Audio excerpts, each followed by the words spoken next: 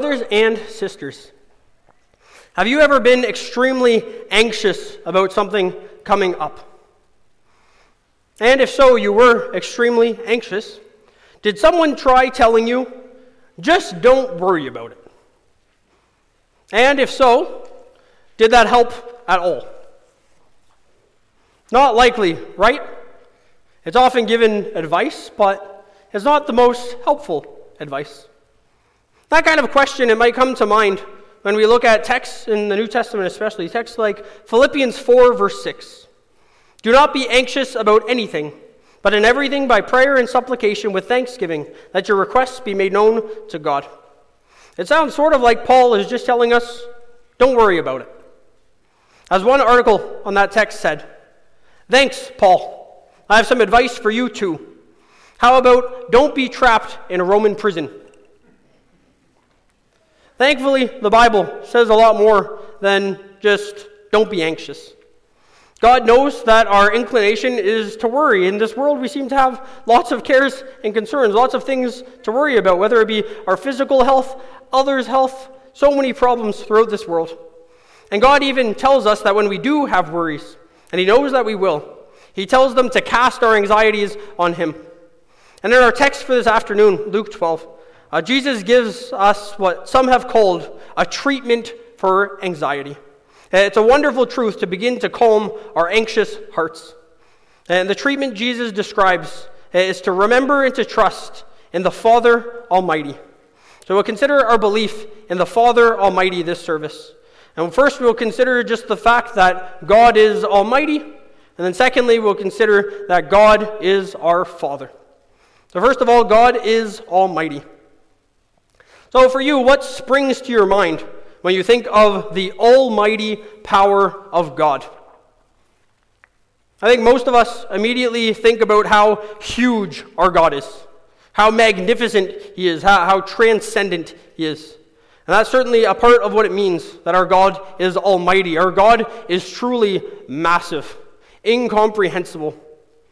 One commentary on the Catechism tries to help us begin to imagine the incomprehensible grandeur of our God in this way.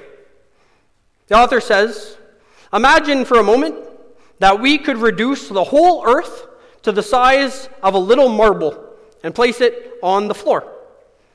We could then place another smaller marble 2 feet away from earth. The second marble would be the moon. 300 feet away from the earth marble, we could set a volleyball, the sun. The sun is our nearest star. If we wanted to include in our little diagram the next closest star, we would have to place a ball in China. Because although the sun is 93 million miles away from the earth, the second closest star is 300,000 times further. There are 9 planets, well 8 now, that circle the sun. And planet Earth is not the biggest. But in the depth of space are countless other stars and planets, somehow kept together by whirling masses we call galaxies. And planet Earth is but a pinprick in space. Not to mention that each of us is a tiny little pinprick on that pinprick.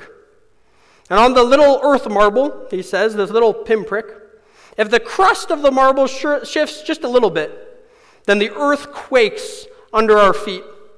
Our proudest buildings tumble and crumble to the ground.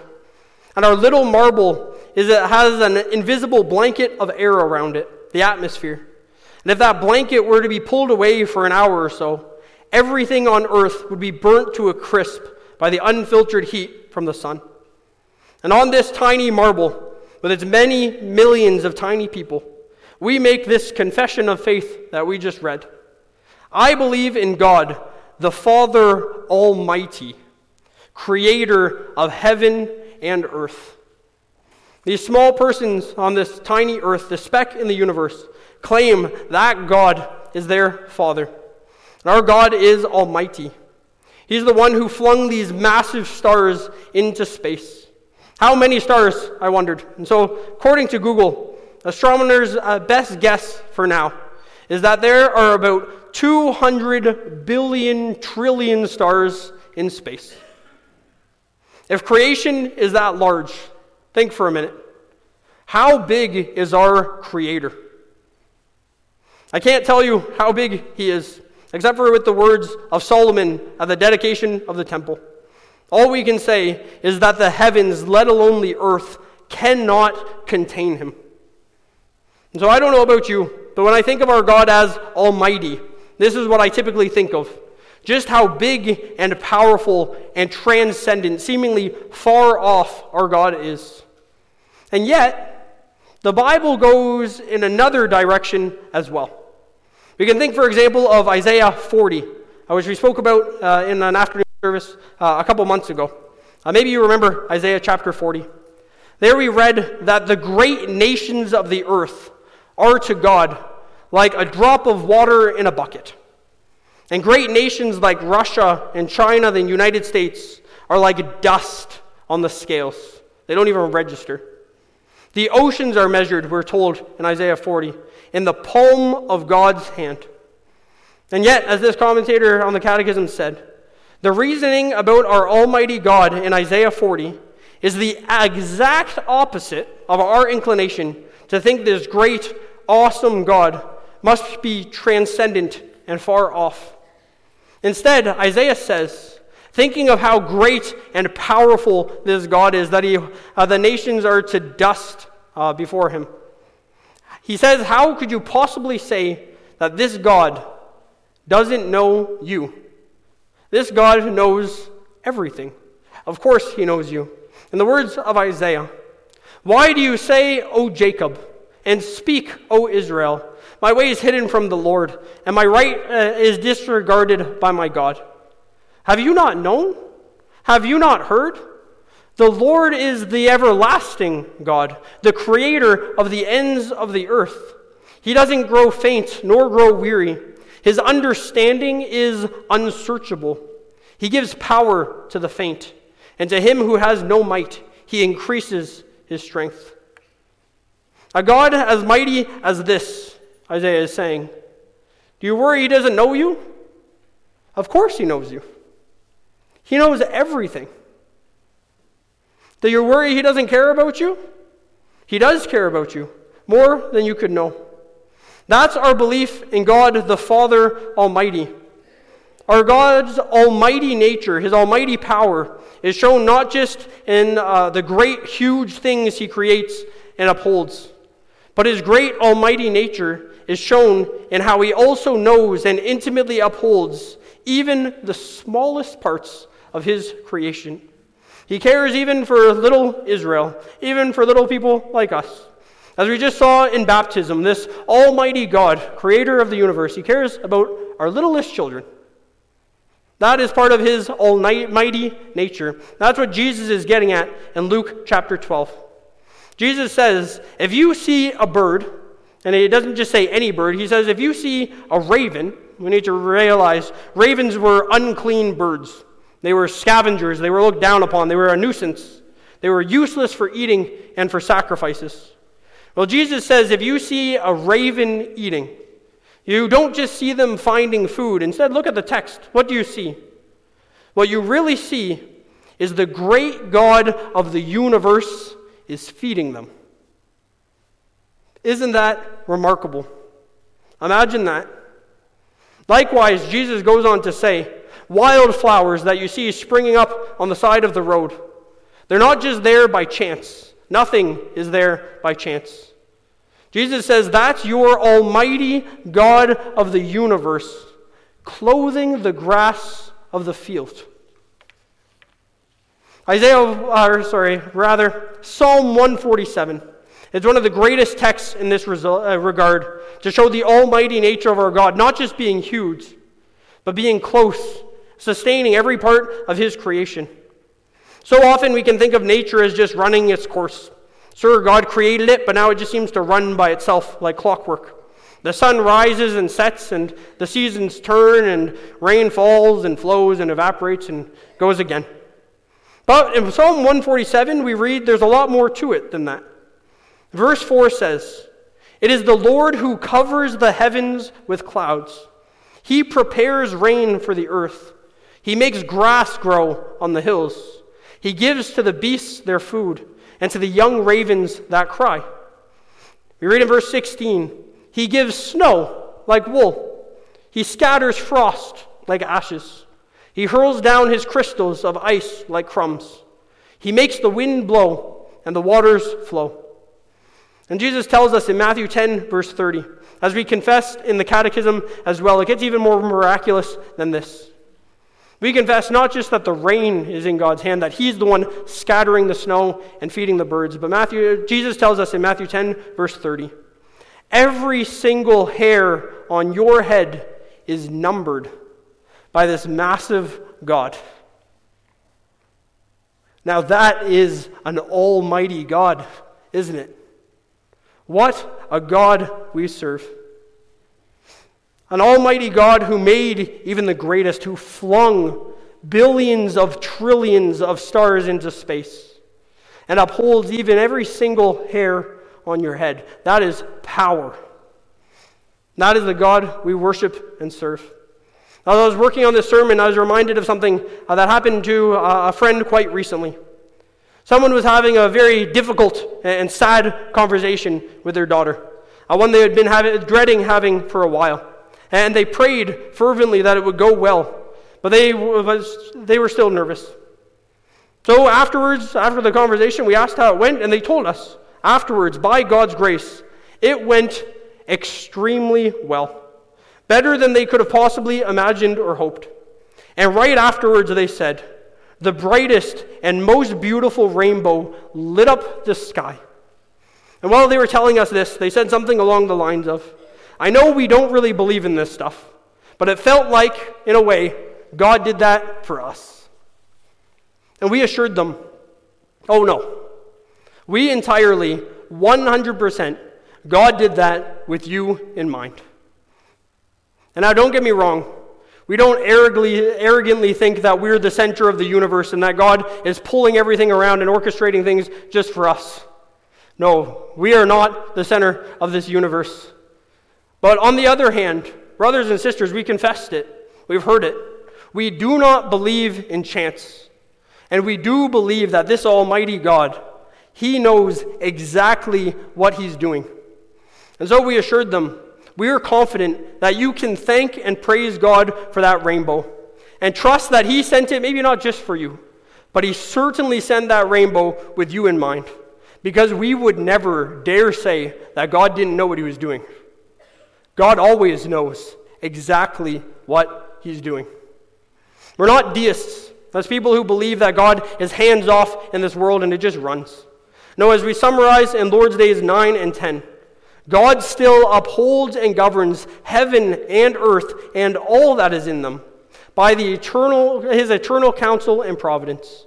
And indeed, all things come to us not by chance, but by His fatherly hand. And all creatures are so completely in His hand that without His will, they cannot so much as move.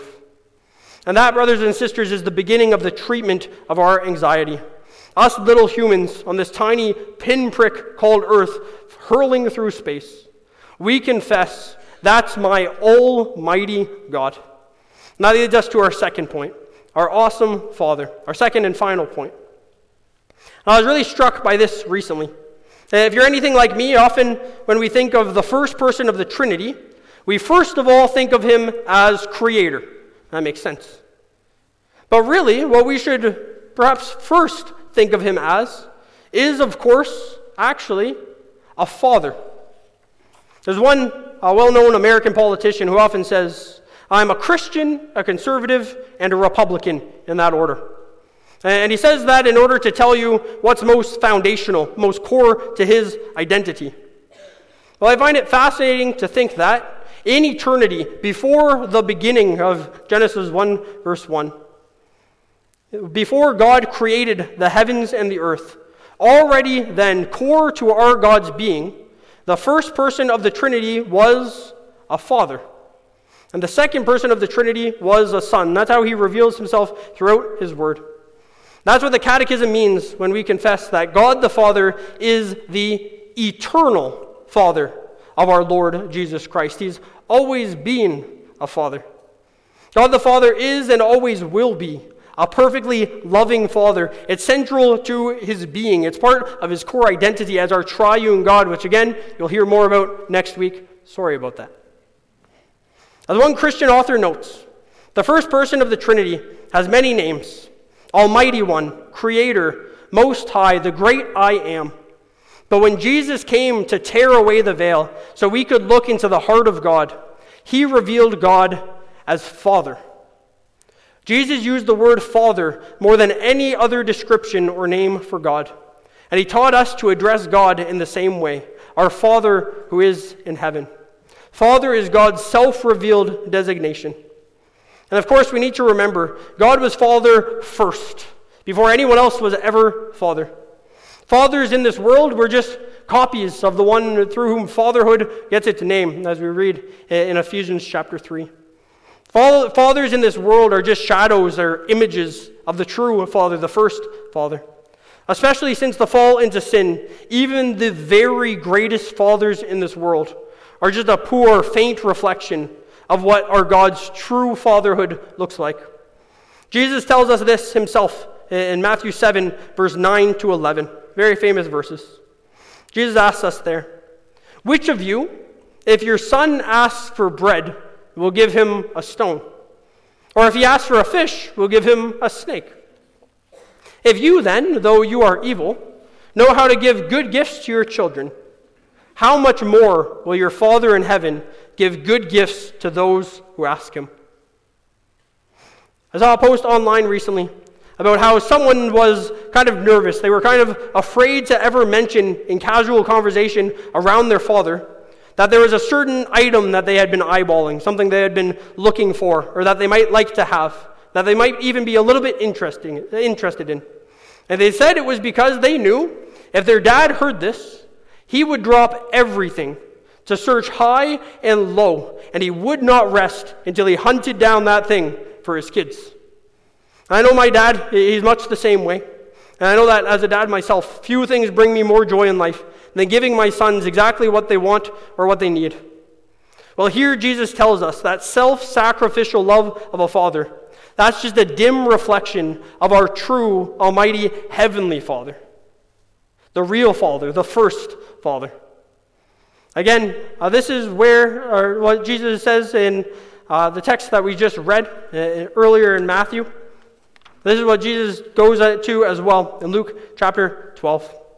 It reminds us about the self-sacrificial love of our Father, and how if our evil fathers know how to give good gifts, and they certainly do, how much more will he give what we need, give good gifts to those who ask him. Jesus goes there in Luke chapter 12.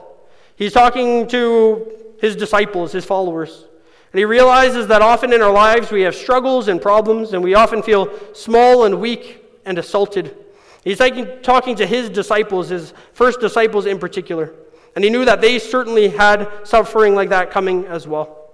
And that's what Jesus is preparing them for after his death. And so he tells these disciples, who seem so weak and small, he tells them, "Fear not, little flock, for it is your Father's good pleasure to give you the kingdom." And so we can trust that our Heavenly Father is happy to provide what we need. It's his good pleasure, that can also be translated his glad choice, or his delight, to give us the kingdom so we might dwell with him again, living under his rule and blessing. And he sent his Son to do just that. And brothers and sisters, this is a great joy in good times. And it's such a comfort in hard times as well. That's what Lord's Day 10 summarizes for us. It says, "Good things and bad things come from our Father. Leaf and blade, rain and drought, fruitful and barren years, health and sickness, riches and poverty, come to us not by chance, but by his fatherly hand." This almighty God of the universe, who knows all things, who knows you and I better than we know ourselves, he wants what's best for us, and he truly knows what's best for us. It is his good pleasure, his delight, to give us his kingdom. And fathers can't always give their kids exactly what they want or ask for. So often fathers need to say no or not yet, and give them what they need instead, what's good for them instead. And sometimes we need good things, and our God is so glad to give them. Sometimes, though, what we need is painful, and our good Father doesn't hold back. He's willing to give those things too. for our ultimate good and his ultimate glory.